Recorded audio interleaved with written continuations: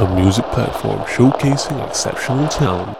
I ain't got many to spare, ain't that many to share. Even when they left me this, An opportunity to present their music without distraction. I gotta keep getting these racks, not getting distracted.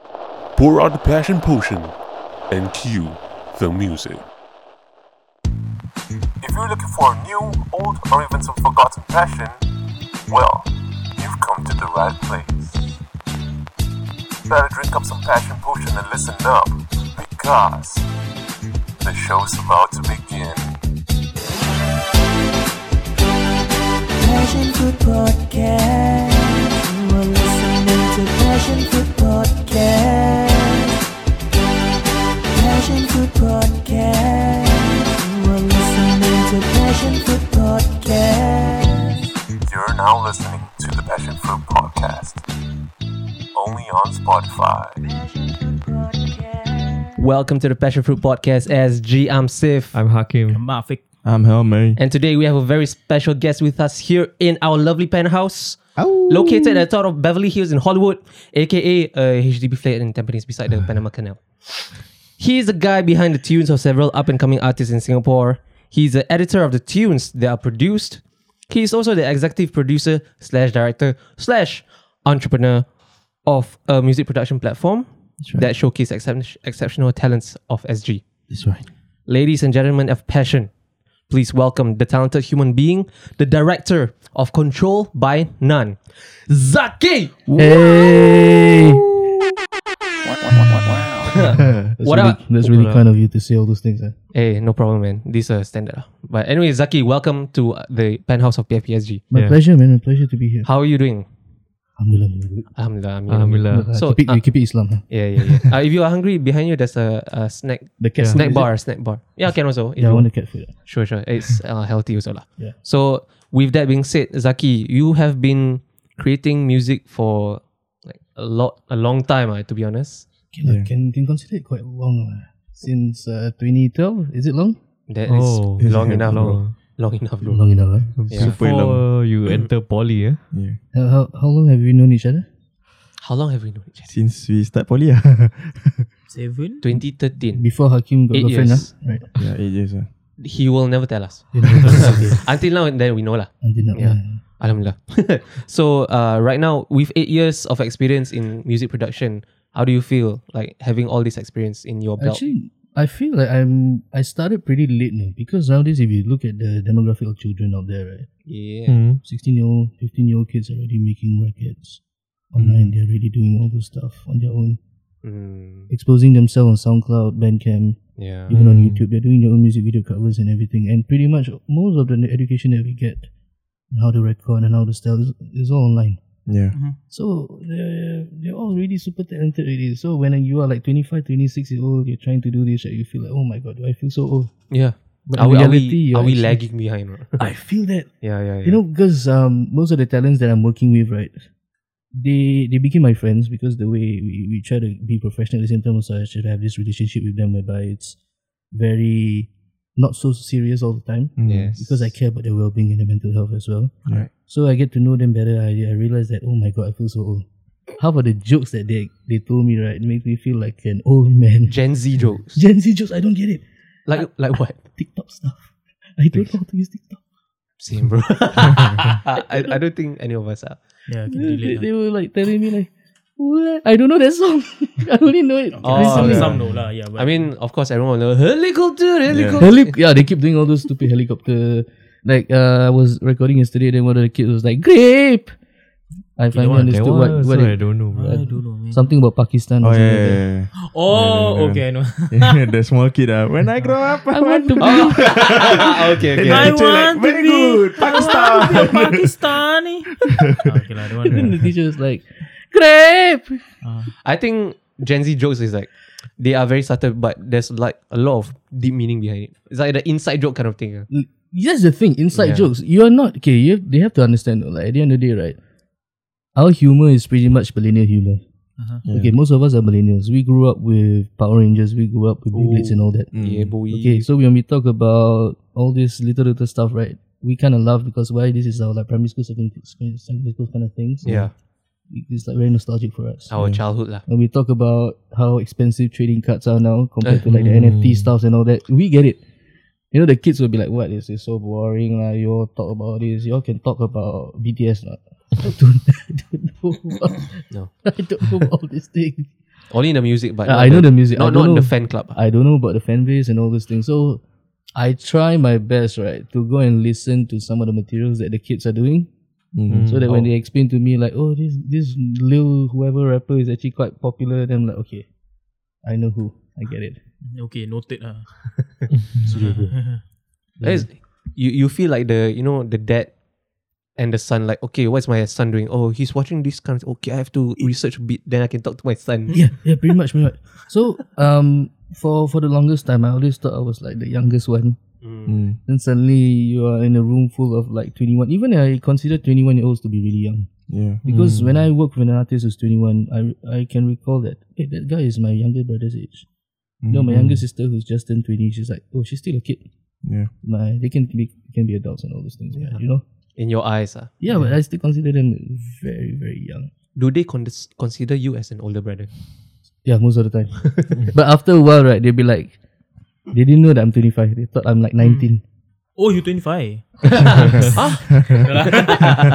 No, but in terms of like, you say like child, like, are you thinking like in terms of like their age of their mindset? I mean mindset also because right, okay, you have to understand that. Of course, our generation at the end of the day, we are not far off from the Gen Zs. Yeah. Okay, in terms of technologies and stuff, we are very lucky because in the 2010s already, we're already exposed to YouTube. We're already exposed to all the social media stuff. We know how easy it is to go viral. Yeah. We know how easy it is to get information across. It's not that complicated. Yeah. It's just that we know at the end of the day, right, we grew up in an industry whereby we don't take anything for granted still. So these kids, when they have it easy, for example, like overnight success through TikTok or something like that, they do TikTok live, they get popular. So when things are tough, for example, the last 2 years, this is what we can talk about it deeper, COVID. You know how tough it is for you guys as well, for the art industry and all those things. There's a lot of adversity, a lot of challenges, a lot of people lose their jobs. Yeah. So all these kids, they are not ready for real life situations. They get, they get, it's like to them, it's like, it's so foreign. They are so shell shocked by how bad it turned out. And most of the times they get impatient. So they get complacent. They be like, hey, why am I not doing this quickly? Why is my music not released quickly enough? Where's my music video? I want to be famous. You promised me say that within a year I can be famous. Why am I not getting the notoriety or all these bookings, all these shows? Wow. How can you get bookings when there's no venues? Everything's closed. You know what I mean? This is one of the challenges I faced with handling with kids. And because everything like what I mentioned in there, everything is all accessible online. Most of their education is pretty much they miss the foundations. Okay, when we go to schools, right, although schools are boring, we start off with the very basics. Before you learn how to run, you learn how to crawl. So pretty much all of us are doing for the first 2-3 years is learning how to crawl. So we have a very strong foundation. When we want to excel in certain things, certain disciplines, certain mediums, we have a strong foundation to lean back. To them, they just take a shortcut. So they straight away ride bicycle instead of crawling. Yeah, straight away want to fly. But the bicycle is a power assisted one. Yeah, the one you see the Grab driver. Yeah, correct. So if they get accident, they blame us. Why am I going so fast? Pretty much is that. So one of the challenges that I face, right, for example, like when I'm working with a talent, I'll be like, okay, before you learn how to, you want to release a good song. Have you write anything before? Do you keep notes? Do you have a plethora of stuff that it can be anything. Can be poetry, can be just ranting, can be just your personal diary. Do you even have that? They said, no, everything's on TikTok, on Twitter. Every time when I angry, I go and vent on Twitter. I said, okay, you want to use that to write your songs, all those things? And they'd be like, okay. But after a while, they'd be like, it doesn't sound good. Then after that, they get demoralized, they give up. But they fail to realize that all the great artists out there, right, did that 10,000 hours. Yeah. That is something that we always talk about, the 10,000 hour thing. It actually works. Every time when you want to do something, there's always a lot of filth, a lot of like failures. Sooner or later, the water is going to get cleaner. You know, you're gonna filter out all the dirt, and after you're gonna get the clean water. It takes a while. Are you a motivational speaker? I can be if you want to. Transformer. But so far, like when you're working with all these artists, right? Have you ever thought like, why don't I make my own music sometimes? Okay, I do make my own music, but I'm in that space whereby I feel like I like to be the guy behind the scenes. Oh, Yeah, okay. I'm the kind of guy whereby the reason why I don't release my own material yet is because I'm very, very selective and I procrastinate a lot. And I have this, what's that thing called that people like perfectionism? It's also not good. Perfectionist, right? Perfectionist. Yeah. Perfectionist. Imposter syndrome. Imposter syndrome. Yeah. I'm not good for this. Okay, that's bad. That's Like bad. that. Yeah. Okay. Yeah, it's like that because you work with so many talented people. Yes. You can every day when you do something, you kind of doubt yourself. Is this good enough? Yeah. Then you get embarrassed. You'll be like, I'm too shy to go on TikTok and after that sing in front of people. I'm too shy to go and release my own music. This is not good enough. I don't want to do it. So instead, I start doing it for other people, and I'll be like, okay, if I'm doing it for other people, I'm only responsible for the creation of it.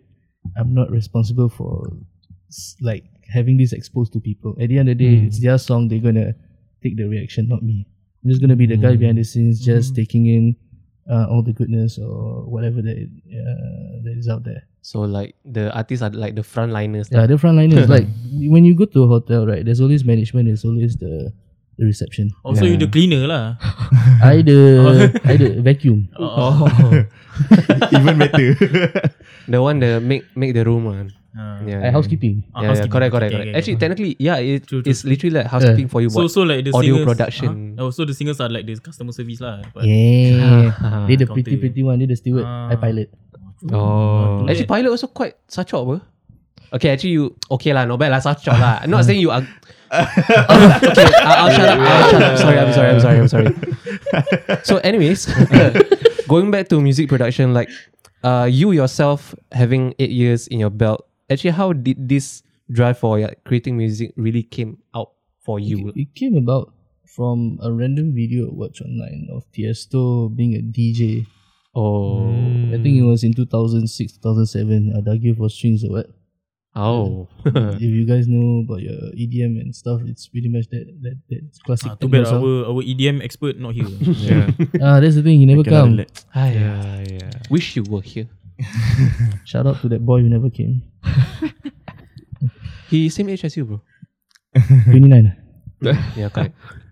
Young. Yeah. So like how So- do you maintain a drive though? So basically, at the end of the day, it's passion. If it's not the money, you have to be realistic. In Singapore, you want to be an artist, right? You gotta foresee your future. Not gonna be like a straight path.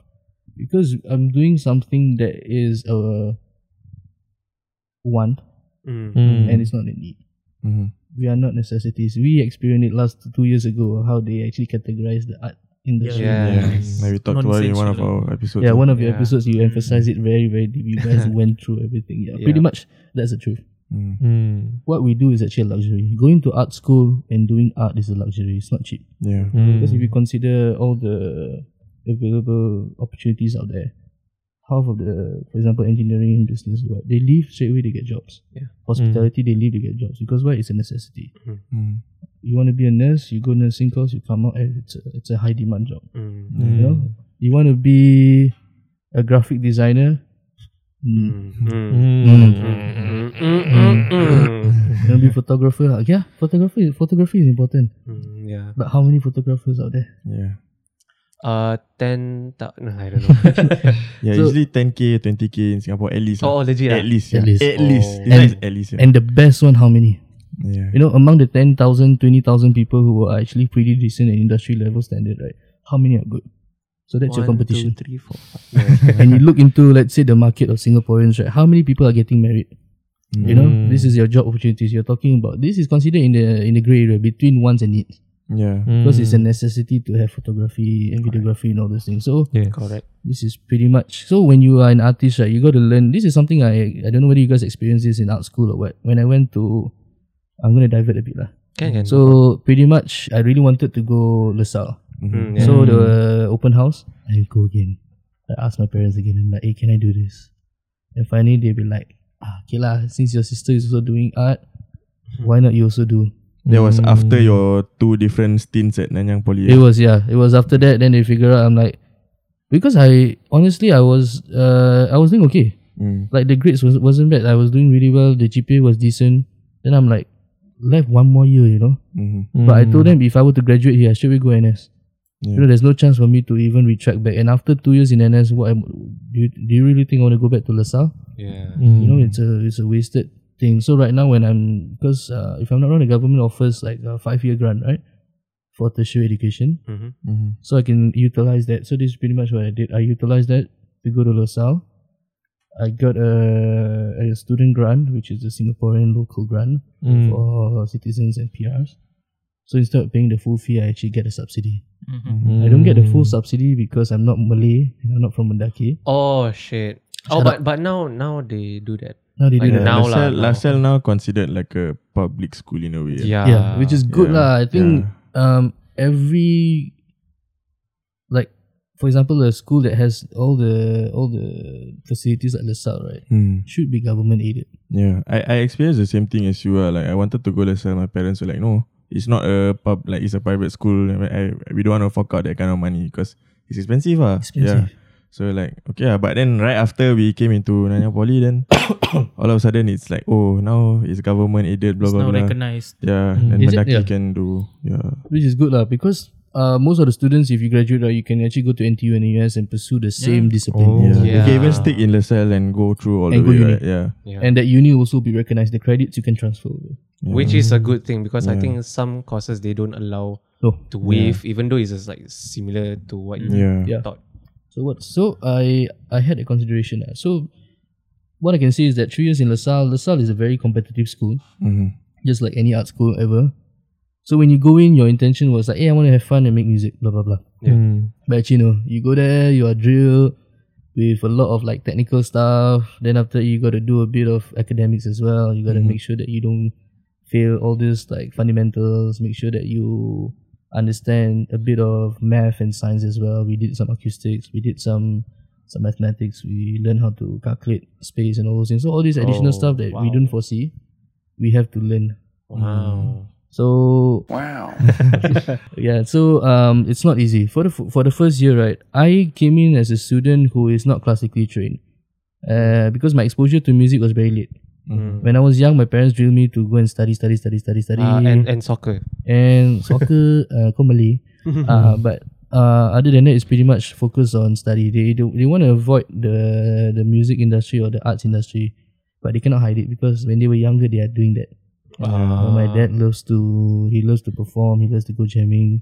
Then he loves art. He's good at drawing and all those things. Then my grandfather is a big fan of film, so he used to hang out with all the actors and actresses back in the 60s and 70s, back during the Jalan Ampang days. Shaw Brothers and all. So I got photos of him with Piramli and all those things. Cool. Yeah, that's the thing, like, your parents try to hide from you, but at the end of the day, it's in the DNA. You cannot. So sooner or later, I got really excited. I went to LaSalle, did my 3 years there, and all I can tell you is that the school didn't teach you anything. The truth is that the facilities are there, they are world class, but after leaving LaSalle, you are lost. We don't know what to do. We don't know where to go. We don't know what our career paths are.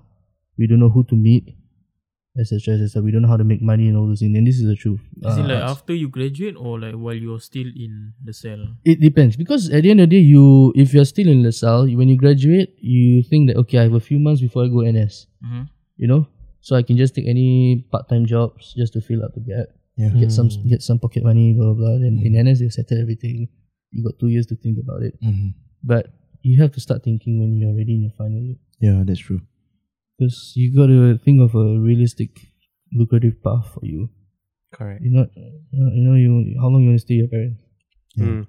Until 35. Now they say until 35, right? Then singles can buy. Man. During my internship, LaSalle has this thing whereby when you're interning, you don't get paid. They're very weird. They're not like other schools. Wow. The administration doesn't want to do the paperwork, so they prefer that all the students work for like credit. Exposure. Exposure. Wait, No need humble, but bro. I thought the one paying was the so-called company or label that is hiring you guys. Right? Sorry? Like, I thought the one's paying was the No, the they don't company pay that you. you. Oh, you just work for exposure. So that's why you're gonna be smart with your selection. So if you really don't care, most of them they will throw you to backline. So you work for either Showtech or Ebenex, all these like live sound where they need a lot of manpower. Yeah. So you're just like the one of the few calafes. I'm the one of the lucky ones that actually pick the industry that I really wanted to be. I want to be indoors. I want to be in a comfortable space. I want to be in aircon. I want to work in the studio. Oh, nice. I don't want to. If not studio, theater is fine. Yeah, still aircon. Still aircon. still can manage. If you get angry, you know the environment is still very like chill. Because if you were to work in live sound, imagine working in a hot sun 16-hour days. Oof. You know, and you're not getting paid a single cent. Wow. And they will ask you to carry equipment, carry cables, all these things. You don't want that. Yeah. What exposure? Pain. Exposure to the sun. Exposure. Smart. So I got to pick I made a really smart choice. But then I realized that at the end of the day, when things got real, especially during the contracts phase, so they want to continue with me after my graduation. So my internship actually started in December. Then it's a 6 month. So by May, I think we're pretty much done because we're going to graduate already. Yeah, LaSalle graduates. We pretty much end semester in May and early June. Then we graduate officially in September or August. We pretty much follow the American standard. So once my internship is over, I still came back to the place. They start paying me. So what happened was I wanted to, because I'm planning for a grad trip. I want to go Europe. I told the guy after my graduation, I'm going to spend 2 months traveling with my friends. I need some cash for me to go and spend around. So I don't want to continue. It's not that I don't want to work with you. I really wanted to work with you. But I got to find a part-time job that pays me decent, so I get enough cash for me to travel. The guy was telling me, no, I don't have to take part-time job. Work for me, and I'll pay you, let's say, $500 a song. Oh. $500 a song. A song. A beat or like a song, like pretty much a song lah. Everything. I'm like, at that point of time, I was still nobody. So I'm like, okay lah, it sounds good, but $500 a song. So I told him, how many songs you plan to do?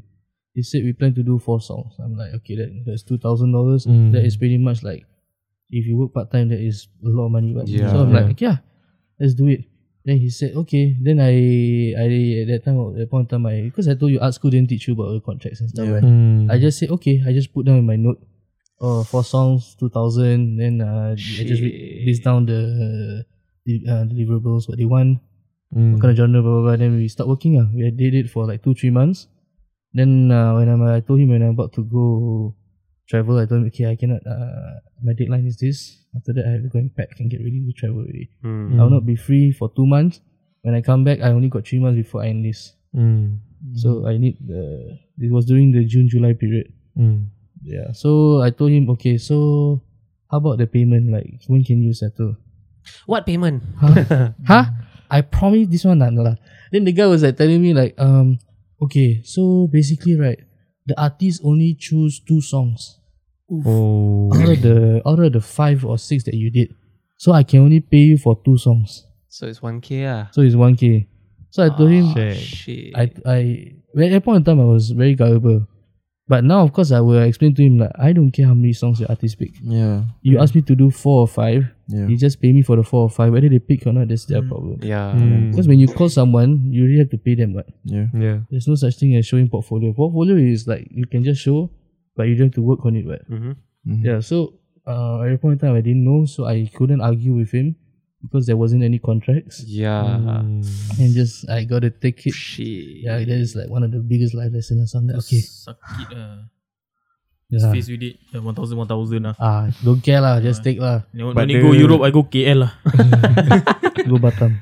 But the like since the artist only choose 2 songs, right? Then you have the right to take back the other 3 songs, right? Or 2 or 3 songs that you produce, right?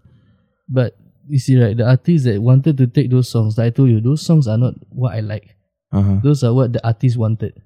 Yeah, okay. So you got 4 songs, right? Yeah. They only choose 2, right? Then got other 2, right? Then you take back sell other people lah. I didn't think about it back then. And then stupid. Yeah. I got you. Haven't joined NS. NS never teach you about money importance. Yeah, so I see. that's what happened. Then when I joined NS, first year FNS, I didn't want to do any music because bought NS. Right? Then something happened during NS. I tore my ACL. Then I had to underwent surgery. Then at that period of time, I'm like too tired already to do music. Malas already. Dah malas sangat, dah tak nak buat apa-apa. Then one of my friend came out of the blue randomly, asked me like, "Hey Zaki, can you help me record some stuff?" And I'm like, at that point in time I was still in my crutches. Like, Kia, if you can come to my house and come to my room and help me set up the mic, I okay one. So he came. Then after that my equipment is already there, so he just helped me set up. Then I recorded him. Then he tell me, "Hey, actually I also it's an old friend from Tampines Secondary." Yeah. So he came, he told me like Fize. Oh, Fize. He came, he said that, "Hey Zaki, do you want to like start a label?" Oh, this is the one before Control by None, is it? No, before Room. Before. So can consider this your first ever label lah. Your first rodeo. The very first one. I told him I said that, okay, I worked for a label before. I know the ins and outs. Do you know how much it takes to run a label? You know, are you willing to do the work? He said, "Hey, don't worry bro, I work for," because back then he was a steward. He's still a steward now. So stewards back then, before COVID, very lucrative. A lot of cash. Yeah. So he's very passionate. He wanted to do it. Then he didn't know what to do. So he approached me. I technically consult him. Then I took 50%. Like, for example, we split it half-half. So I tried to contribute as much as from my end, what I can afford. Then he also tried to contribute from his end. And we created this small label called Sin City Collective. And we have one division called Pajam Music, which is all like Malay songs. We started this in 2019 around October, November period. Then I told him, okay, what do you want to do? He said, "I want to do Malay music first. We never done Malay songs before, let's try it." I said, okay, let's find someone lah. Then out of the blue, he just sent me someone's IG. That guy was doing like a song, and I told him, I don't want cover, I want a real song. He said, that one is his own song. I said, legit this one is his own song. Wow. Wow, not bad the Production voice, the voice. the kid's voices. I'm like, okay, can we meet him? He said, yeah, I can DM him. After a few conversations, within like 2 weeks, we had a meeting. It's a really young kid, like a 16-year-old, 17-year-old kid who sounds like a 30, 40-year-old man. So may I know who's that? Or Izan Adlan. Oh, okay, I know. Yeah. Very talented kid. Izan Adlan. You go see his TikTok, he do cover all power. Power man. He budak DK that's why. Budak DK. Very power. All his friends all power. Yeah. He the champion apa? Juara. I think so but yeah, he from RP right? Yeah. Wait, how do you spell his name again? Isaac Z-A-N. Izan Adlan. Okay. Can play one of his songs. Yeah. You can play the one that I make Wait, which one? Kekasih Hatiku. The one with the highest streams. Wow. Okay. Can. Let me just play first 10 seconds.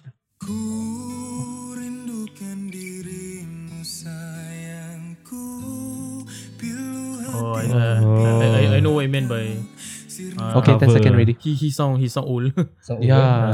Like very mature lah. I very slight raspy. I got that texture. Got character, right? Yeah. Sounds nice. Saying like, who wrote the songs? He said, I did it.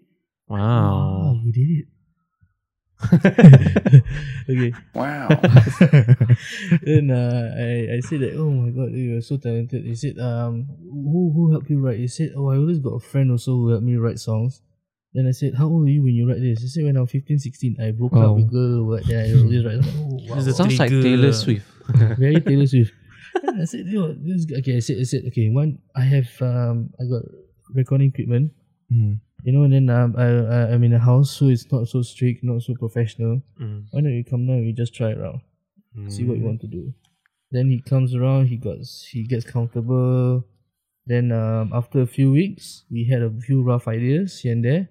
We start making more music, and it starts getting serious. And we got a lot of good demos and stuff. That's where I start to discuss with Hafiz. I say, if you want to sign him, you want him to be the first. Okay, so yeah, this one I'm curious. Like when you said sign, how do you actually sign an artist to your label? This is one of the mistakes. So let me elaborate further. Okay. Basically, the idea is that we want to take him in and talent groom him in ways whereby if he's really good at certain areas, we try to help him in other areas. For example, like the business side of things, the marketing side of things, doing the music videos, having the studio sessions with professionals and all those things. And he will just do all the creative stuff. Like he will come up with the songs, I will help produce, I will also help co-write with Hafiz as well. We try to work together, blah blah blah, and we try to get musicians involved. So you guys did the back end stuff. Yeah, all the back end stuff, all the boring stuff that nobody wants to do. The paperwork. Paperwork and all those things. So the idea was initially we wanted to do. The discussion was we wanted to do a 2-year contract with 1 album and 1 EP. Oh, okay. With at least like few singles, right? So I told him, why don't you sign him for longer? I said, all these kids, right, you don't sign for long because you never know what that they could be excited today. Then tomorrow they're like, malas. That's true. So don't put in all this much effort until you see that they're willing to sacrifice their time. It takes a while. And it happened. So I told him, let's not go crazy. Let's just make the music first. Okay, so we can talk contracts when we start making the first song. We want to release, then we can sign. So this is what we did. We have an idea. I told him, okay, these songs need some polishing. I need some quality musicians. So I was looking around studios in Singapore. One of the studios was the Shake and Bake Studios is in Woodlands. It's one of the best studios. So I wanted a good studio to record drums. I need to find local musicians.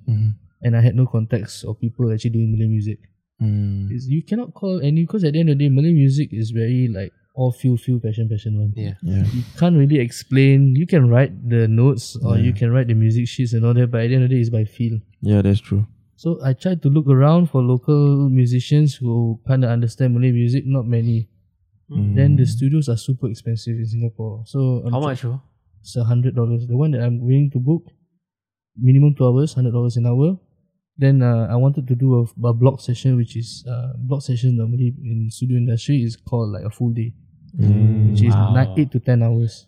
Wow! So that's like 800. Yeah. 1K per day. $800 per day. I'm willing to spend that much. I said that okay, I want to finish up the songs. I want to record drums for the 2 or 3 songs and record bass. So I don't mind booking a studio. Wow. Does that include the musicians themselves? No, it's a studio. Oh shit! That's like very expensive already, right? Damn. But the kid doesn't know, so the kid was just excited. Oh. Then I told my friend, say it's gonna be very expensive. Then I told him, what kind of music are we doing with him? Malay. We go Malaysia. What? He suggested to go Malaysia? Oh, I was like, we're doing Malay songs, right? Why not we go Malaysia? Then I'm like, he said, oh, you can do that. I said, yeah, of course we can do that. What? Yeah, that's true actually.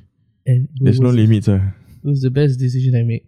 So within the month, I told my friend that okay, we're going to Malaysia in February. This was before COVID. Exactly before the lockdown and all those crazy things happened. So in February, I told him we want to go Malaysia. Okay, we want to spend like maybe 4 days there.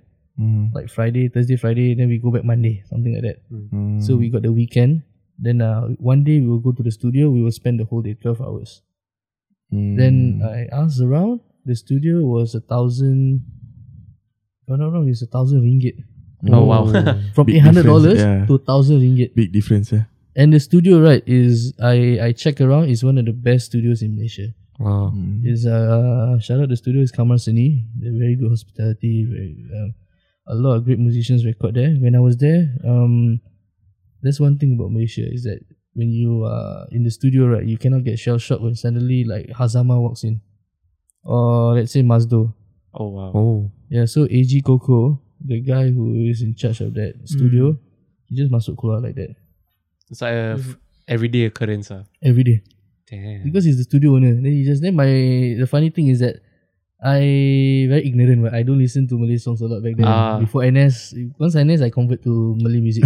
Because all the mats all the SCDF, we are Malay. The Jiwang all come out already. All come out. Everything. So back then I wasn't so aware. Then I didn't know who. I just like, oh, this guy famous or he must do. I said, who? Actually, do they like see like people if they never get starstruck or like, hey, this guy don't know who is he? Then no, they like it more. because they can talk to you like a normal human. Like personally. They will bring you out for coffee and everything because they are, at the end of the day, they are people as well, and they are very humble. Musicians in KL, musicians in Malaysia in general, right? The bigger you are, the more humble you get. I saw the recent one like Anwar Zain makan kat tepi jalan at kedai mamak dekat West Lipa Asadi. Yeah, it's damn lepak bro. Like that, you think about it, he shows every time people owe him like 20k ringgit or whatever, and he's eating at mamak West Lipa. Yeah, I guess it goes to show like if you can like switch non-professional and professional stuff, like that's the most humane you thing. have to. Yeah. So people need to know at the end of the day, right? It's okay to be starstruck for the first 5-10 minutes. Yeah. You know, after you get your pictures, you get your selfies, you get your autographs. After that, when it comes to go to work, you gotta treat them like equals. Yeah, you have to realize that humans also. Because if you are good, they treat you with utmost respect. And they're very respectful. So I went there, I was afraid. I was like, hey, do you think it's good enough? So I played the songs. I played the demos. The musicians over there were like, oh, sure, ni sedap, ni boleh rasa. So I'm like, okay, I said, Sting aku, Yahoo! Always so, abang, sedap? Oh, rasa. Apa yang dia rasa Dia rasa steam. Sting lah. Okay, tak apa, abang cuba masuk dalam.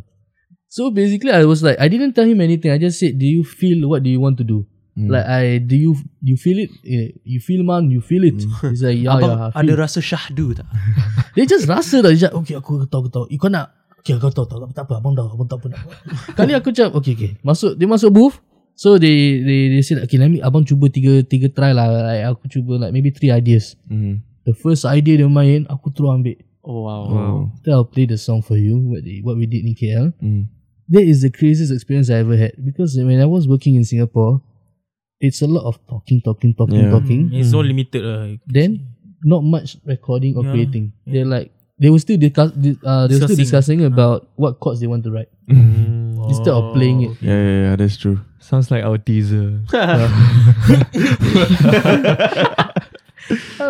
was like it's a new environment for me. It was like the guy was just like, okay, I won't try. It's just like, okay, saya try. Okay, suka. Tak suka tak apa, kita try lagi satu. So it's just like by feel, you know. Their conversation was all about they talk through music. Yeah. It's not, once in a while they'll be like, okay, key change. You want to try key change? Nak try key change, like tukar, kita naikkan key, kita lajukan sikit. That's all. Other they'll be like, oh boleh kita boleh try. They're doing it on the spot lah. Then on the spot, you take out his guitar, like I think that's like one of the biggest difference of why their industry is so successful, because they really do it like they want people to really feel and listen to the song and like capture their emotions and all that. I think also sorry, what? Over here is like very business minded. Yeah. Singapore is always the fast-paced kind. Like everyone is challenging each other. But for Malaysia, it's all towards feeling, like what you mentioned. But the way you mentioned is also because I think comes with experience also lah. Yes, they are, to them, right, this is just another day for them. They have been doing, they've been session musicians for so long. They've been performing for TV for so long. They are like, they are TV bands. They just do it, so no talk, just do the shit. They like, I heard this 1,000 times. I know what you want. I'm like trying to reference, like maybe like you imagine you're in like a science lab. It's like the Singapore side. There's two sides, Singapore side and then the Malaysia side. I'm not saying like either one is better or worse. It's just that the Singapore side, from what you mentioned, is like the Singapore side is like they're all thinking about the theory, the hypothesis, or that. But then the Malaysia side is like they did starting with the test tube, and then they did the testing. Just experiment, anything explode lah. Then just continue. Goja don't scare. It's really Goja. Oh damn. So I was like, okay, how long do we have? We got 10 hours. Because the night before I rented an apartment. 5 minutes drive away from the studio, because I know we Malay.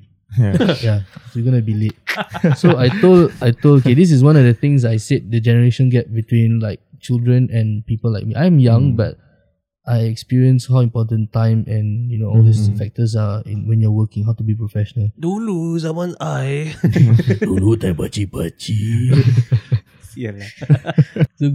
So basically what happened the night before, the apartment is only 5-10 minutes drive away from the studio.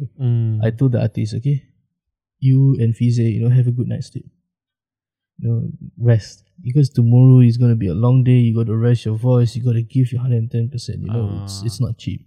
I told him, the night before we did a few rehearsals. We were like rewriting certain songs. We call on his uncle, who's very kind to help us. The uncle is pretty much the guy who allies all these artists for us. Oh wow. Dia dah contact. So dia macam he say that apa artis korang nak, penyanyi atau any musicians, I give you the rate. Kalau kau nak, you just go. So the good thing about Malaysians is that this is an industry secret. Malaysia, they don't standard. They don't tak spoil market. So if you want the best musician, it's 500 ringgit a song. That is for like whatever instrument that you want lah. Best.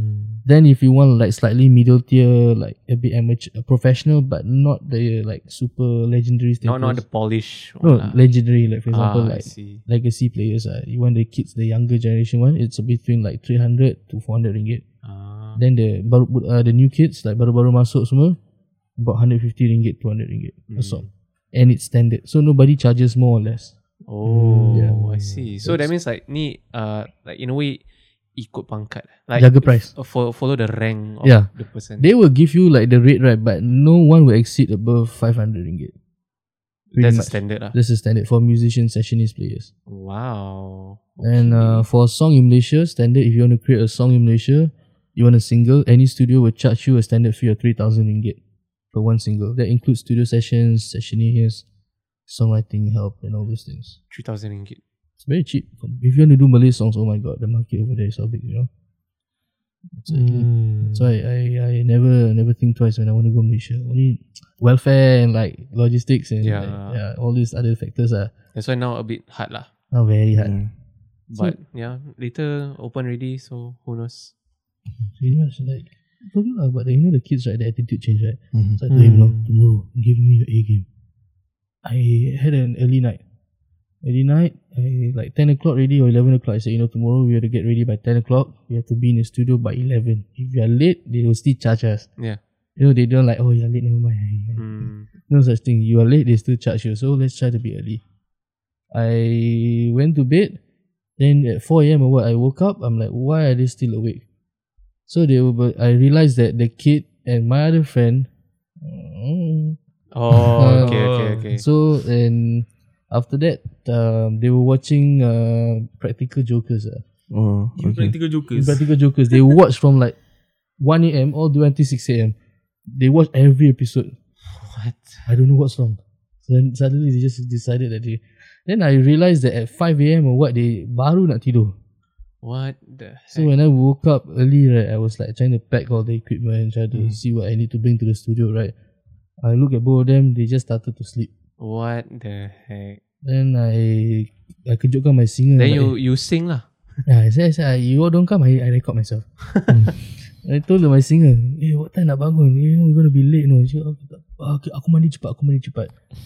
Then thank God he woke up. Then after that he woke up like 1 hour before our deadline. Like what time we supposed to arrive in the studio. He shower, blah blah blah. Then I told him, okay, before we go to the studio, you want to do some warm-ups, bro? So because early in the morning, your voice is... You just woke up, you're very tired. You only had 3 hours, 4 hours sleep. You want to do warm-ups? I said, tak apa bro, aku nak simpan suara lah. Nanti bila aku record doubt so. He said that, and I told him, listen to me. I worked in the studio before. You warm up first. So in the studio, you can give your best. So you don't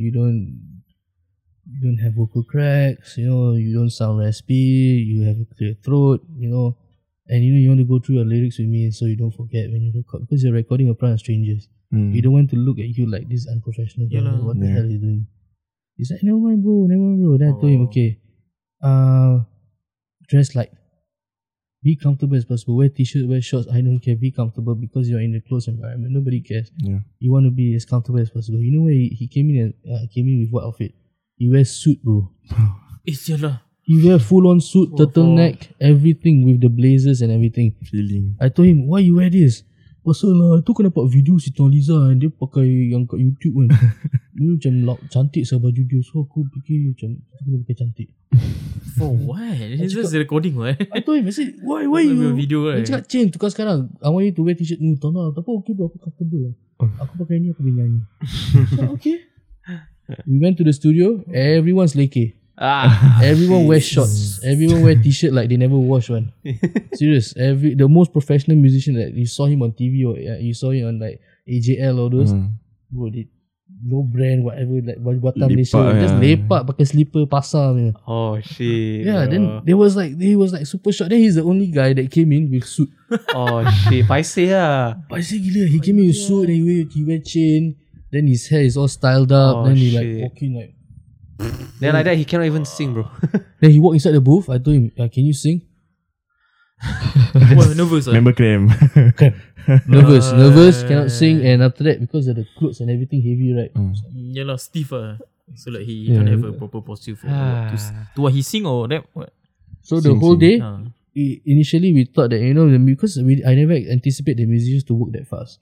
So we had a lot of time for him to do vocals. We are in a great environment, very expensive equipment. I was thinking, why not we utilize? Yeah. We really paid for it, right? Yes. Correct. None of the vocal takes I take. Oh shit. It was that bad. Was that bad? Like he off pitch all that. Like You can tell from his voice that. Oh. Then every time he sings, right, he kept looking at the control room. So you can hear the face lari. I told him. Then after that, the engineer was so nice. And he was like, "Don't worry, okay, never mind, it's okay." Then after that, she take a curtain, she closed the vocal booth. Just so that he won't be distracted. Then after that, he cannot sing on time also. Then my friend went inside to become conductor. It was so bad. It was so bad. I told him, you know how to sing harmony? I never practice. And that day I was like, yeah, this is kind of one of the things that I experienced from kids compared to... Because before I came to the studio, I already had all my lyric sheets. Okay. All I printed already. I already had the music, all stem out. I already had all the instrumentals and everything all prepared. Even the rough ideas of the songs, everything is all written. How do you do the shits? Do you use MuseScore? Sorry? You know about MuseScore? Like you can put in instruments, then put them on the score sheet using keyboards and all that. I cannot read music. No, I can lah. This one, to be honest, I don't even know how to do a score sheet, but MuseScore really helps. Really? Yeah. Can put in all the instruments that you want. But after that, they will turn into music sheets, is it? You can convert to WAV, MP3 or MIDI files. It's quite useful. You can check it out. What I did was I used Logic. Oh, okay. As my DAW. Then I just all the demos that I did in my house in Tampines. Or presets no, the stems. I pre-recorded whatever I recorded already. For example, the strings I got it from someone in Europe, in Romania or something. Yeah. Because it's cheaper to get string players over there. So okay. Wow. I did the like Hans Zimmer like that, right? I did all the pre-production stuff with my stock sounds. I got a lot of like really good samples from Funpack and whatever. Then we create all the string patches. We make it sound like very movie-like lah. Then if you want real instruments, you just send this. You send it to them. They will score it for you. And they will give you snippets of like their 4-piece, 16-piece, whatever. And it's very affordable. It's only a few $100, that kind of thing. It's cheaper than you pay in Singapore. It's a few $1,000 or even in America. Right? They're very cheap. So I did that. I sent it to them. Then from there, the intention was drums. I want to use the space to record drums. Drummer came, did 2 takes, didn't even use tempo, play on beat. Wow. Them kilat one. Then guitar also kilat. Then bass player also kilat. Then the flute player, the guy who did the strolling. The flute is a traditional Malay flute. You rarely get it in Chinese music or in Western music. They use the wooden flute. When you hear in all the traditional Malay songs like Zapin, Lagu, all those like the wooden flute. The wooden flute. Oh, your future. What the fuck? Do again. I lost my voice already. Yeah, it was like very crazy. In 12 hours, I get to have a new experience of how music works. Within 12 hours. Because you think about it, right? We always Singaporeans, like, this is maybe I go topic a bit, but we always complain about why our industry is small. The exposure that we get is insufficient. But if you just go across the border, you can tell how good they are compared to us. Yeah. Just because they are normal people, they are still better musicians than them. But if you're already starstruck and impressed with how they work, and you want to compare with what we have, you look. No offense, you look at Project Lagu. Yeah. Yes. Yeah, right. Some of them are good. Most of them are nonsense, and they are my friends, so I don't mind. They know. Okay, I told them, how do you want to compete with Malaysians? Where you look at AJL, you look at how good AJL is, how many good songs every year. They are in the best of the best singers perform there, and you want to complain, why Malaysia not taking any Singapore songs? Yeah. You know, why they don't like us? Is it racist or is it politics? No, they care. Of course they care about their own, but if you are really good, they will take you. Yeah. You know, they are not that selfish. At the end of the day, it's art. If they really think that, oh, this guy is really good, like Hadi Mirza, they take him. They take him. They make him popular over that because he's so good. They cannot deny it. Yeah. Right? They appreciate talent. Yeah. So there's no such thing as is it because racist? No, it's because you are not good enough. What you think is good here is actually to them underground music over there, or like says someone who is not there yet, like a casual musician, like a hobbyist or a busker. Even the buskers are professional musicians compared to us. Khalif Basker. You don't see it. Look, Khalif Baskers, you know, they became professional artists from basking. Yeah. I think it's also it has to do with like their, how to say, like their residents over there. Like they know how to really like support their local talents and everything. Like whereas for us, like, I mean, in a way also it's kind of like we don't know like where to find these local talents, which is I guess where your control by none like platform comes in. Right? Yeah, it's pretty much that. The whole idea of control by none initially started from when I was in NS. So COVID happened. Okay, that period of time whereby I just came back from KL. I did the songs. Then during March or what, COVID happened. We couldn't travel. I had to cancel all my travel plans. Then we all just sat in the office doing nothing because no shoots, no nothing. So randomly, my friend also was doing. His name is Bolhan Jumadi. He call him Bob. He has a company. Oh, he big size, right? No, he's very skinny. He's like Hakim. Wow. Oh, but you call him Bob. Doesn't make sense. Doesn't make sense, right? He's stealing the spot. No. I also was wondering why you call him Bob. Apparently, he's like Burhan, very Malay. Okay. Then why never call him Han Solo chain lah? Aku lupa tadi. Okay, sambung. So Bob. So what happened was Bob found out that I was doing all this music stuff. He's always interested.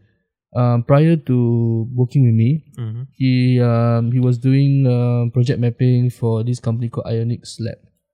So he does work. He works for this like Artbox. And you see those like project mapping stuff. Like recently, you see Chingay did it, all that in the art museum and all those things. Yeah. So he has this technology whereby he uses projector. Then after that, you can actually control it through a program to project map and pretty much create like an AR kind of thing. Oh shit, that's cool. Cool, right? Yes, yeah. So I told him, like, he was asking me like, "Hey, can we try to do this for music?" And we both always watch like Colors. We both always watch NPR music. Shout out Colors. NPR music. Dope. Vivo, Live, and all this all these YouTube live music platforms and all that. And we're like, why Singapore don't have? And we're like, Singapore have what? Bandwagon. And I click bandwagon. Nonsense. Like, no efforts at the video. Right? I was like, what is this? Then I was thinking like, hey, I asked him, we both had the same idea. Like, hey, you want to try it or not? We were having like brainstorming sessions. We're like, why not we use the backdrop as an artistic piece, but we keep the concept straightforward, very minimalist. You know, we keep it a one mic thing or like two mic thing, no bands, just individuals. Can be recorded instrumentals, or you can either play one or two instruments and keep it very light. Then we keep it very artsy. There's an art direction to it. So we did a mock-up whereby we just came down. Then that is where I started introducing my team. I said, I'm doing music with this guy called Fize. Yeah. Then he said he was taken aback, like, who is this Fize guy? And like, oh, Fize is actually the guy who did the label with me. So any music ventures, I always told him, I will bring him on board because there might come a time where you have to discuss business, and he is more like he knows the business more. Like he knows how to explain business more than me. I'm a creative guy at the end of the day. Yeah, that's true. Very stupid. So so what happened was we did one mock-up whereby we had this girl called Lydia. Lydia Pig. Very talented singer, but she does covers only. Very technical singer. We just he's one of Bob's friends, so he just called her to come down, and I just set up a mic. We put like a simple backdrop, then we recorded her doing like Ella Henderson song or something. One of I think Ghost. I forgot what song it is. Then I told her, hey, this is very cool, but I cannot pitch this to like a lot of artists because it's a cover. And it's very slow. It's like people look at this like a bit boring. Then that day Fise was there. He already had some songs he recorded with me, some rap songs. I said, okay, do you have any visuals that is striking in blue? I want something bright. I don't care what warm colors or cool colors. Something that is like literally show you LSD. But I want it bright. Then after that, I want the video to be like edited in a way that is very fast paced. Okay, then we use his song as reference. Then we shoot it. And kebetulan that week, I had to go to this place called Xander, which is a very popular studio in Singapore, and also a popular label whereby a lot of like local artists work with them before. I had to go there because I was attending a workshop, something to do with songwriting, a music workshop. And it was the last week or last few sessions.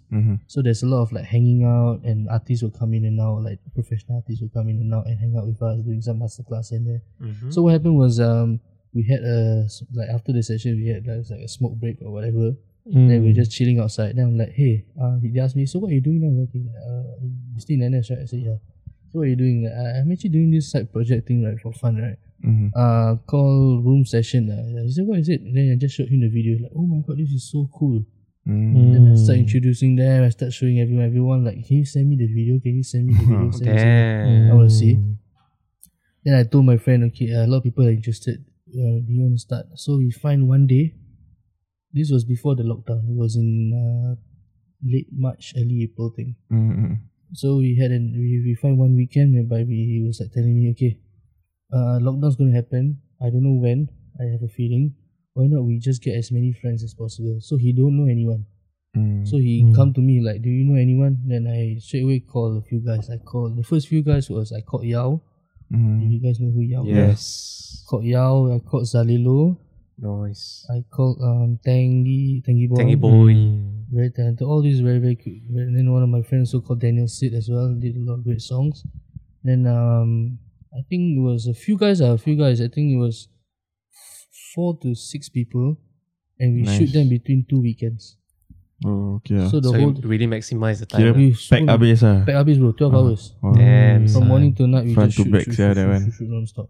Then we just use that as a buffer period. Because I want to anticipate. I didn't know how crazy this thing gonna get. Just anticipate. So we had all this content. Some of the artists, they did 2-3 songs just in case. So you can buffer the content. So we did that. Then lockdown happened. You know? So we had all these videos. I told him, what's your plan? I told him, he didn't have any idea. He said, which artist do you think has the most impact? I told him Yao. Yao has a lot of great poppy catchy songs. People love his music, and everyone is like a very generalized kind of like genre. People love that kind of vibe that he brings. The lyrics are not that heavy. Just released. Then we released it on, I think it was Good Friday or something. First it was 10 April or something. That was our debut. And it did really well. Debut for your room session. Nice. It did really well. Then we were excited. Then we had a 2-month buffer period during the lockdown. That is where we slowly keep uploading videos. Edit and everything. At that period of time also, after 2 months, people start contacting us. Oh, nice. That's a good thing. Then one guy who used to work for Scape, I won't mention his name because I don't like him. Beef. No, everyone hates him. But okay. He's out of the industry already. Okay. So this guy, he contacted us through me, my friend Bob. So Bob is the guy who's in charge of the business. I'm more in charge of the talent management and also creative and also talent releasing. I know I'm very fortunate to know a lot of people, so it's easier for me to contact them on my behalf. So he met this guy called whoever this guy is. This guy was really interested. He was like, hey, I am at Scape. You know, if you guys are willing to collaborate, blah blah blah, we can utilize my space. It's big, and after that you can do all these things, but I need more from you guys so I can prove to the team, like, you know, to be a partner, blah blah blah. Yeah. So what happened was, in June we had a meeting. My friend Bob said to me like, okay, we need to push. We need to be quick. You know, later the competition will start coming in and blah blah blah. Yep. So I push. Then I told him, okay, what do you want? We want a lot of content. So pretty much we became like a PewDiePie channel. One weekend we will shoot like 4 to 6 talents every week. Then every week we will tally 3 videos a week.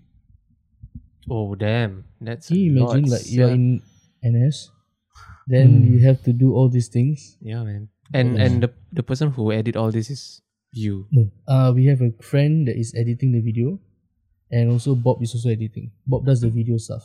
Okay. I do the audio and also the visuals the visuals and stuff, and also the talents I get to pick. But how much are you guys getting paid?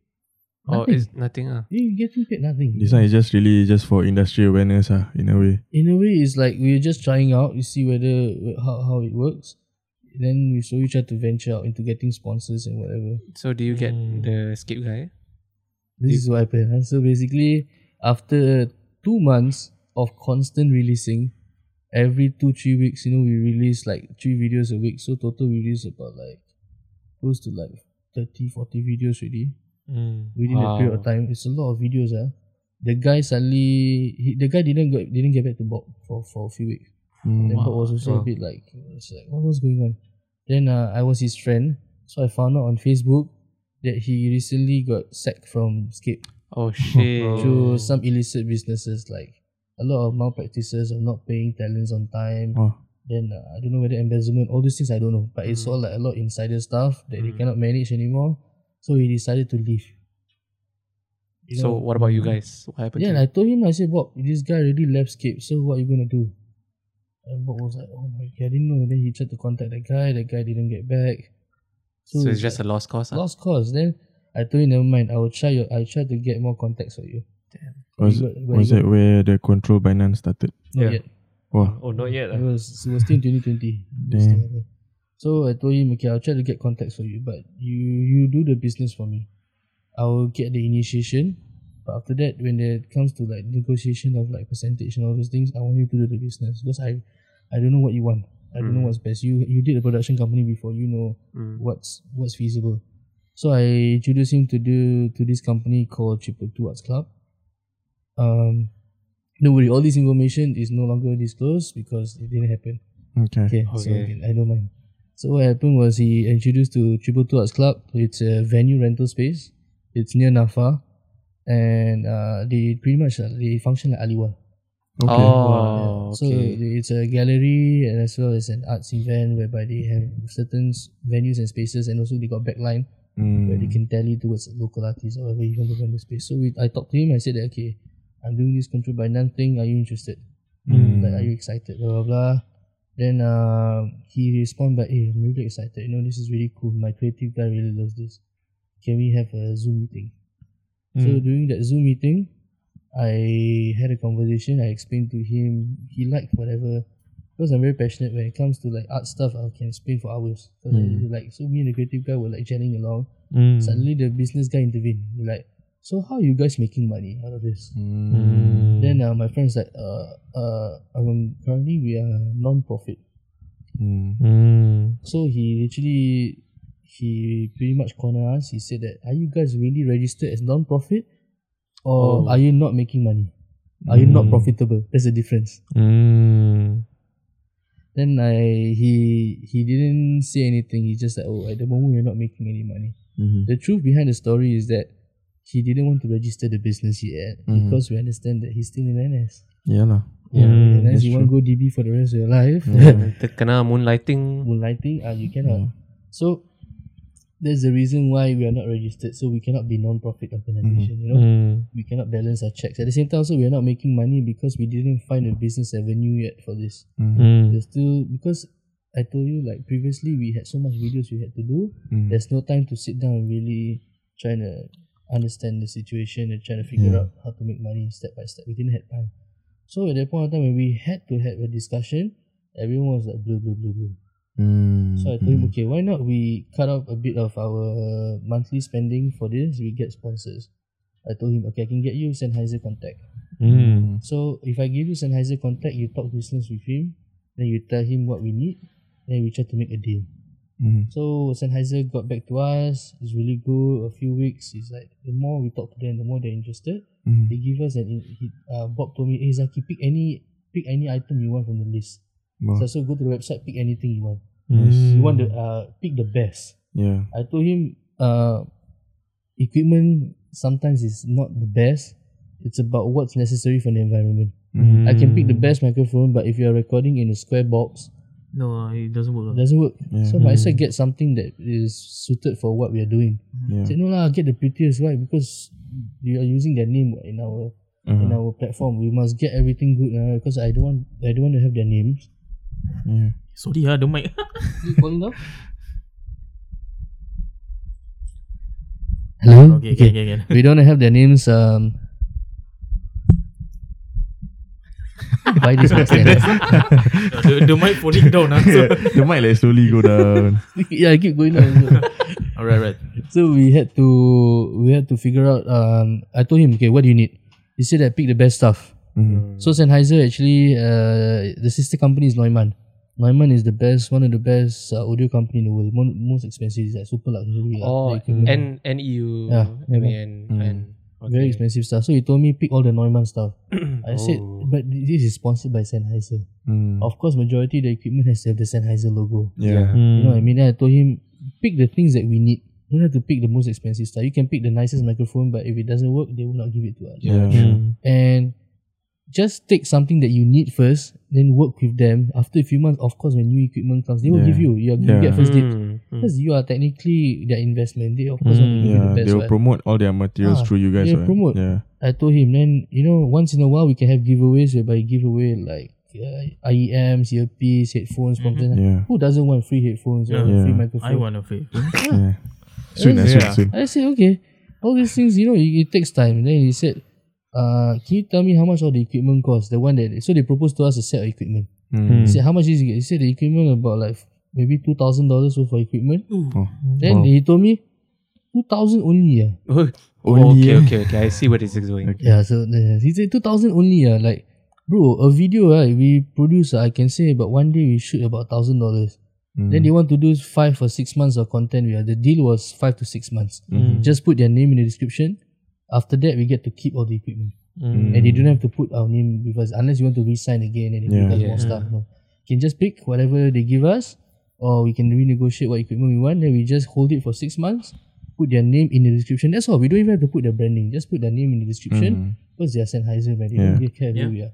But it's good to have companies like this exposing you because it seems your profile is not professional. I told him, never mind, just take it. His ego. He's like, nah, bro, your equipment how much? He told me. Then I said, your equipment, whatever we bring are more expensive than what they're offering us. Wow. Yeah, so he didn't understand how important Sennheiser was. So he got back, he said that, I want a better set of equipment. Then Sennheiser didn't get back to us for 1 or 2 weeks. Then we released the video that actually blew up. I think one video or 1 or 2 video that actually got like 7,000-8,000 streams on IG. 8,000 or 8,000 or 700,000. For Singaporean, like nobody is pretty decent. It's pretty big. Pretty big. Then the Sennheiser found like they are aware of us. Then they got back to us like, okay, we can renegotiate. This is the new set. Now they want to renegotiate. No, and they give a better deal.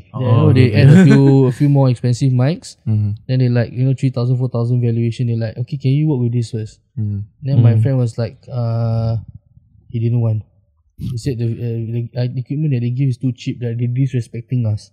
I told him, bro, you are a beggar. You cannot be choosy. They didn't come to you. I'm the one that emailed them initially. So we are going to them. Of course, whatever they offer, right? We have to take. You're really begging people, then you still want to be demanding. Yes. Then another contact I got him was Red Bull. So Red Bull is willing to offer us drinks and restock our fridge every time. Nice. So Red Bull tell us like, okay, what do you want to like in return? What do you want to do for us? I said, we can do certain content whereby musicians can collaborate local music with Red Bull. Blah blah blah. Then Bob was like, Red Bull not giving money. I don't want. Wow. So I understand. At the end of the day, I understand. At the end of the day, he has to think about the financing side of things. That's true. But he has to see the bigger picture. Yeah. All these opportunities, right? You never know, right? Could be the profile that big investors are looking for. Yeah. It can be the trigger point. You can imagine you're just it's a portfolio. Some rich Donny or what. Then after that you watch YouTube, then suddenly you see Room Session, you see supported by Sennheiser and Red Bull. Yeah, bro. And you don't know what our business is. You straight away like, can we have a meeting? Yeah. Because they see big names. They see big names. They don't know how we make our money. They really want to meet us. Yeah, that's true. Then we can always, bullshit them. Right?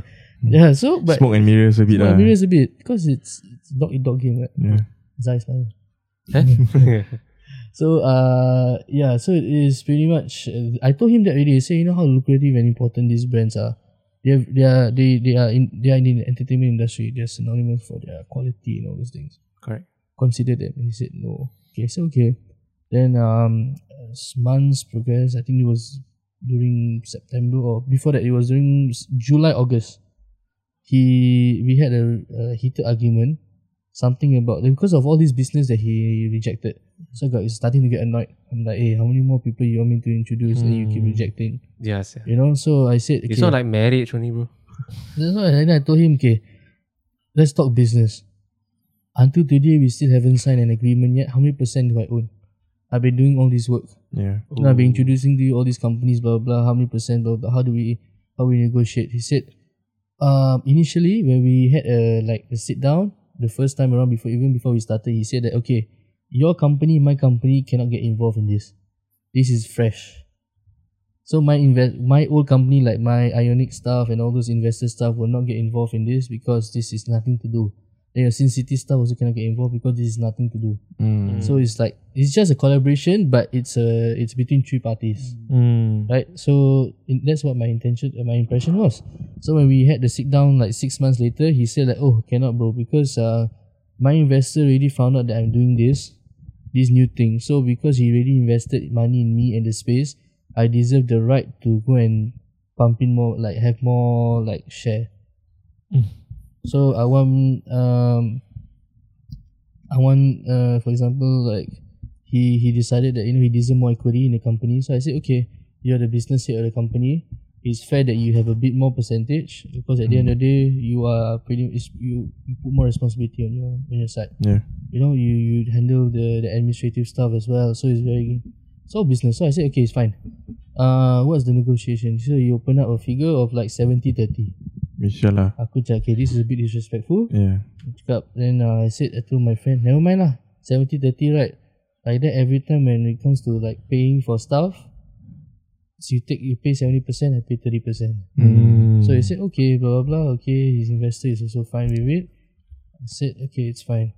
So when we have creative meetings or we have business meetings, he will use the 70% as like power when it comes to so majority. Yeah, so he'll be like telling me like, hey, I want to spend like $500 on marketing. I said, you want to market what? I'll tell you now local, like nobody care what you want to market, honestly. Like just keep it organic, people will reshare, that's enough for the time being.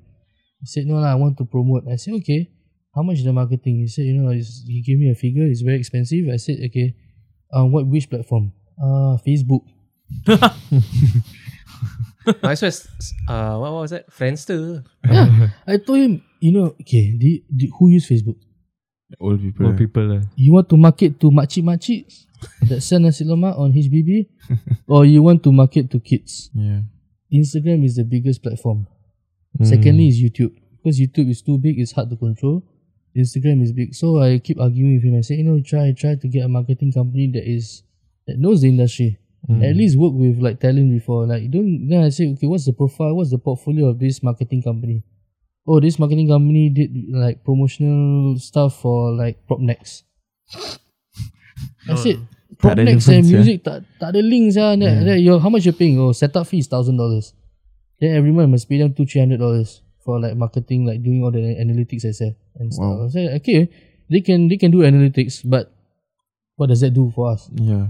What kind of marketing plans they can give us? Analytics don't matter if the actual marketing is not there, right? What context they have for the industry? Do they have numbers for Bandwagon here 65?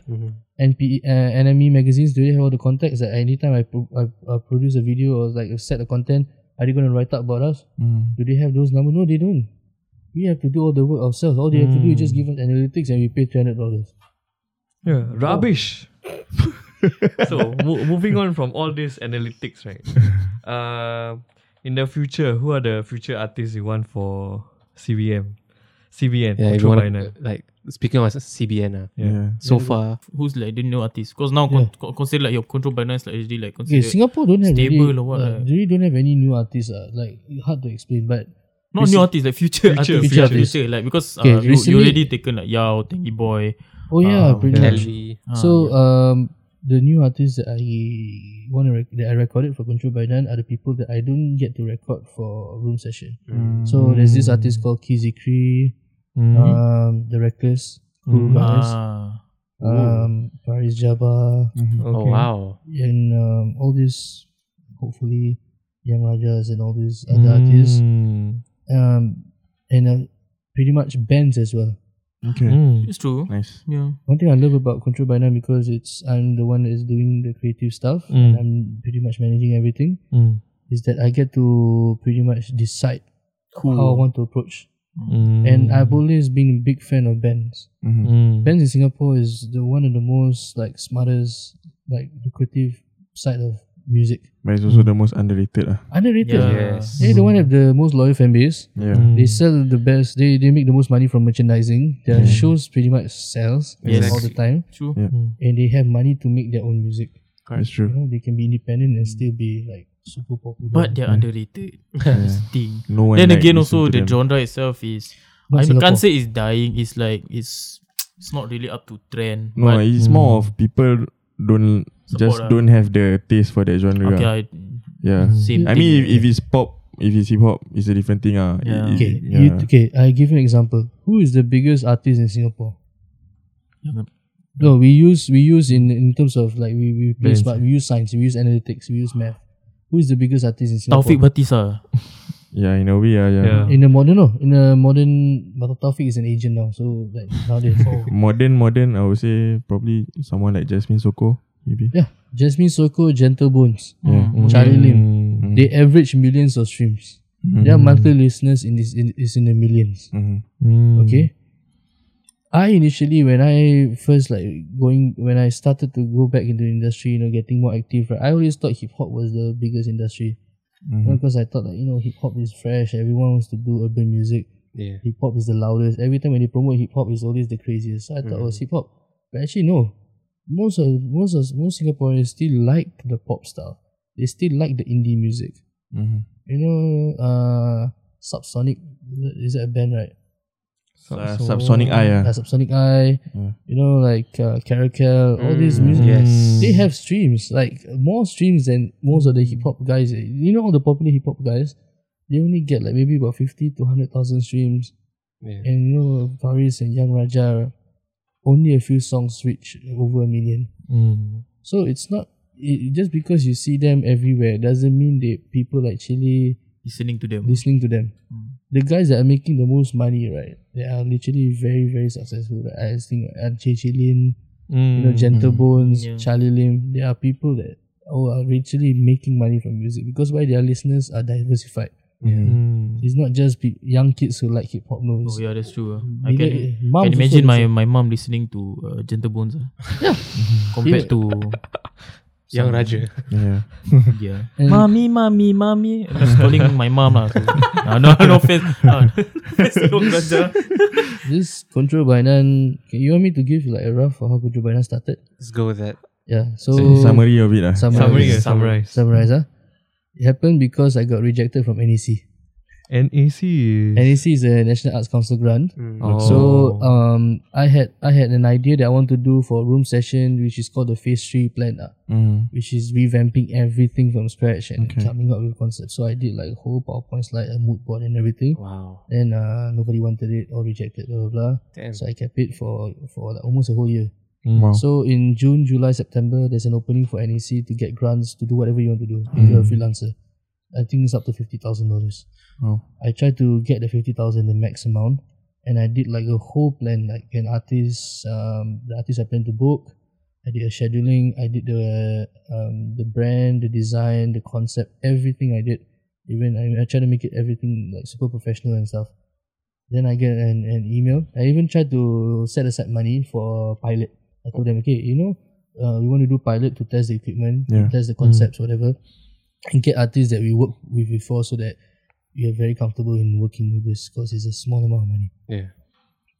I told him, I got back an email saying that, unfortunately, there's more interesting ideas out there. And something, and the way they phrase the email, like, it's like, I don't think you can do this. Whatever you say is like wool. Basically, they are not convinced lah. Not convinced at all. But the fact that you've been doing well with your room session, to them they're not convinced. So I said it's okay. You know why not? Because you never put in Jejelin. So I was very upset. That day I was like, okay, I got enough already, because for the longest period I tried to get employed in the arts industry, didn't get employment, get rejected a lot of jobs. The only opening is insurance. I don't want to do insurance. I really don't want. The money is good, but I don't want. I just I don't want. Hello bro, long time no see. I want meet out with me. Everyone, every insurance company I would attend. AIA, all, even Takwa, all I went. Same shit lah. All approach me like, you know all these musicians now. Can join us immediately. Then what make what intro for their company. Then after intro everyone lah. No lah. They want. Bro, macam I really don't want to do that. So I got really fed up. I said that, I told my mom I want to sell all my music equipment. Malas already. Too tired already because it was very emotionally like stressful. Draining, super draining. Mentally it's not healthy. So I said I want to sell it. My mom said you stupid or what? You did it since 2013. You want to quit today? What are you doing?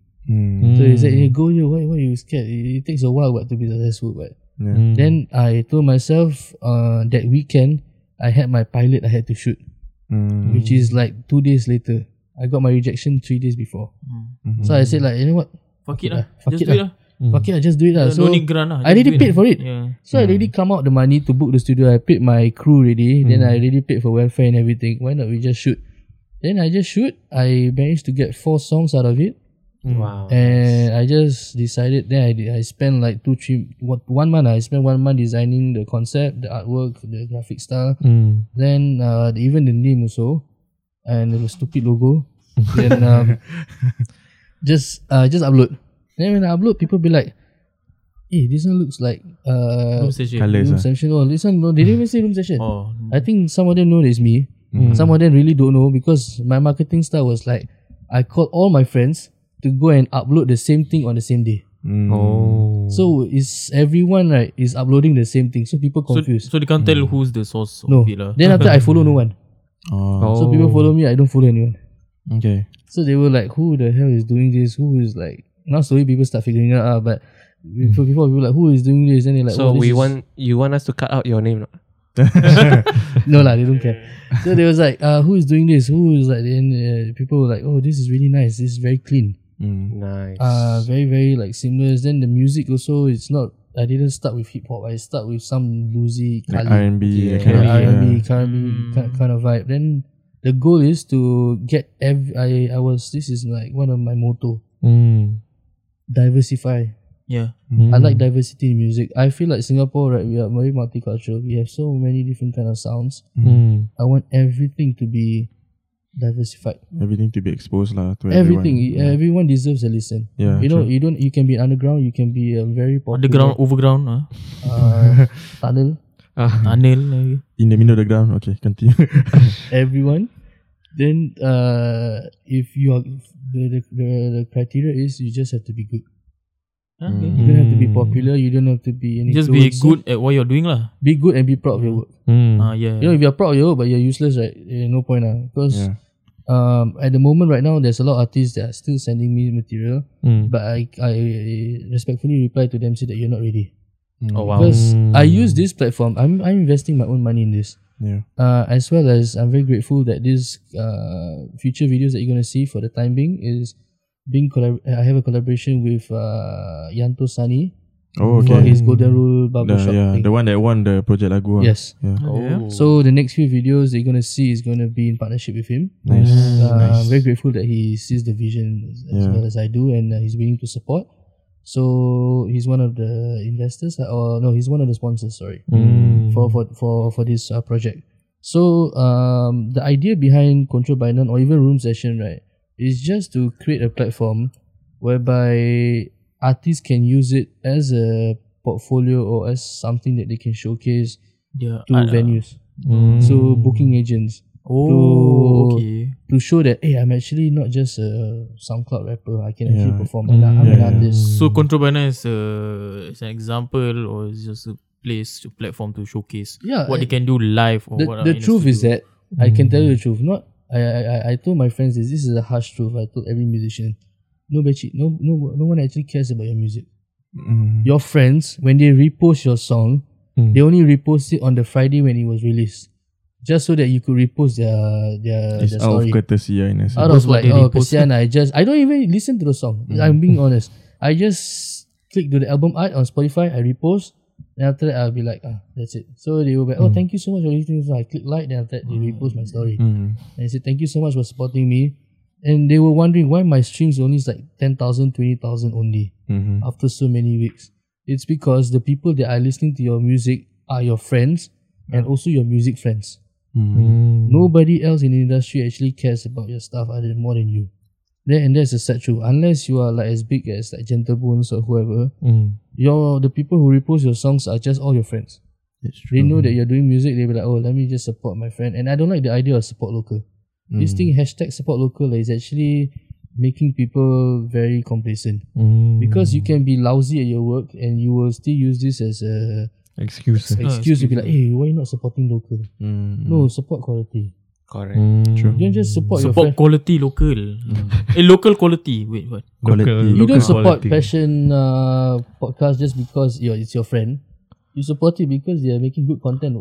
That's right. Of course. Of course. We have good content, guys. We have amazing content. Brilliant content. You guys like nonsense and you talk nonsense. No we don't value. Talk nonsense. Yeah, bro. Our episodes are high quality.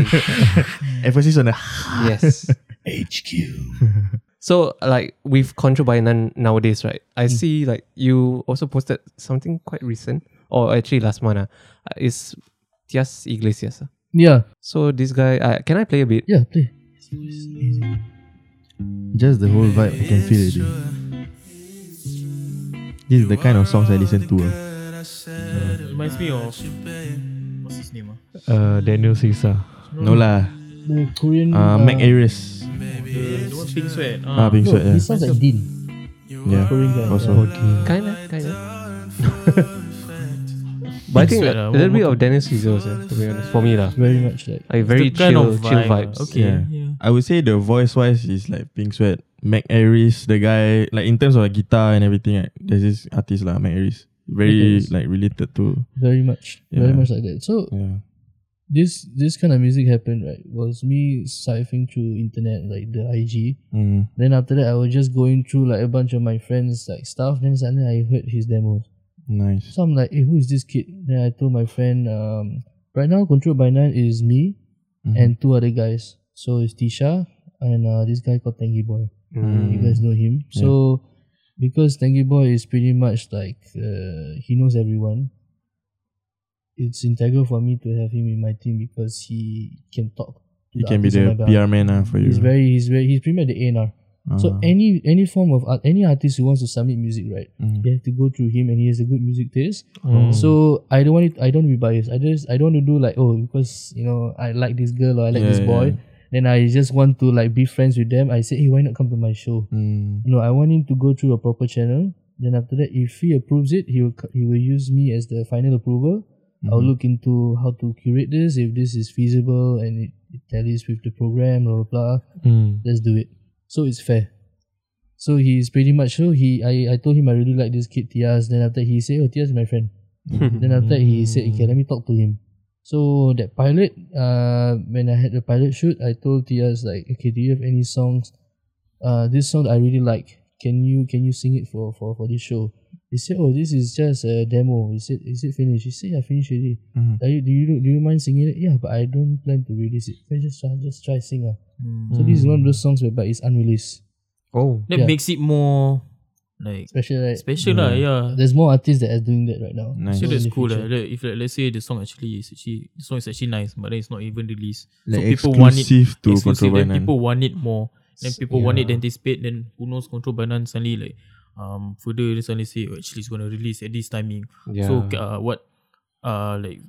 please anticipate it or something, or maybe if you want to wait for it to come, share and like and share or that thing. Yeah, and the only medium that they can listen to that is through Control by None. Control by None is like exclusive as. We try to make it okay. It's the idea is that of course we try to keep it very professional, whereby you got to have a certain amount of talent to be in Control by None. Yeah, you cannot just be any Tom, Dick, and Harry. And the cool thing is that the 4 artists that you see, right, only one of them is popular, Kali. Yeah, and Kali is popular because the first performance she ever did was with Room Session for our very first song called Sunflower. Then after that, I called her back again because at that point of time she had a new project that's coming out and it tallies with my release date. So and also like I'm helping someone tally with like their future because I was figuring out like, okay, do I record people who already have released songs, or do I want to try something whereby it helps with their release date? So for example, if they release a song on a Friday, I will try to publish a video that night or a week later to promote. So it's fresh. To promote is like during the cycle of like promotion period. And it happened with her. The good thing is that I know the 4 artists that I recorded are very good.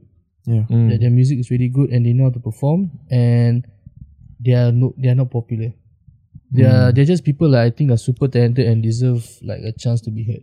One of them is this artist called Chris. Okay, he's an Indian guy. He's the one with the red backdrop. Can I play a bit lah? And this was recorded live. One take. I don't do multiple takes. Oh wow. Even if they forgot the lyrics. Retake lah. Multiple take already. No, it means like there's no overdubbing, no cutting.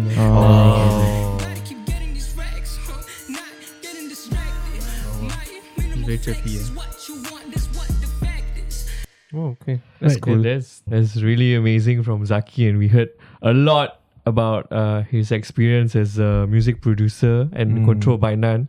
So like all exclusive and good stuff has to come to an end. So our episode is coming to an end already, but don't worry lah. Hopefully we can call you in for part 2 because you got a lot of stories to tell, right? Yeah, man. Yeah, so I guess this is the end of our podcast for today. Please give us a follow at our Spotify and Instagram at Passion Fruit Podcast SG. And also Zaki you want me to tell your personal IG or Tomato Fury? Okay, at Tomato Fury and at Control by None. That's right. Woo! Like, share and comment on our Instagram post for this episode on who you want to see on Control by None next. Tag Zaki also, he can check out the artist lah. And tag us when you share so that we can repost it on our IG story. We have new episodes that are released every Friday, so keep a lookout for them. Thank God Friday, so you can listen to Zaki's music. Passion Fruit Podcast. That's right. Best podcast. Can I do an announcement? Okay, sure. So if any artist out there is really shy but are friends with the Passion Fruit Podcast gang, if you want your music to be heard in Control by None, please you can approach podcast as well, the Passion Fruit team. And they can contact me. I see. Are you here? We will be a bridge. Yeah, we will be a bridge between you and Zaki. That's right. Yeah, and with that being said, we are the Passion Fruit Podcast. SG. Signing out. Bye. Shout out Control by None and Zaki. Let's go.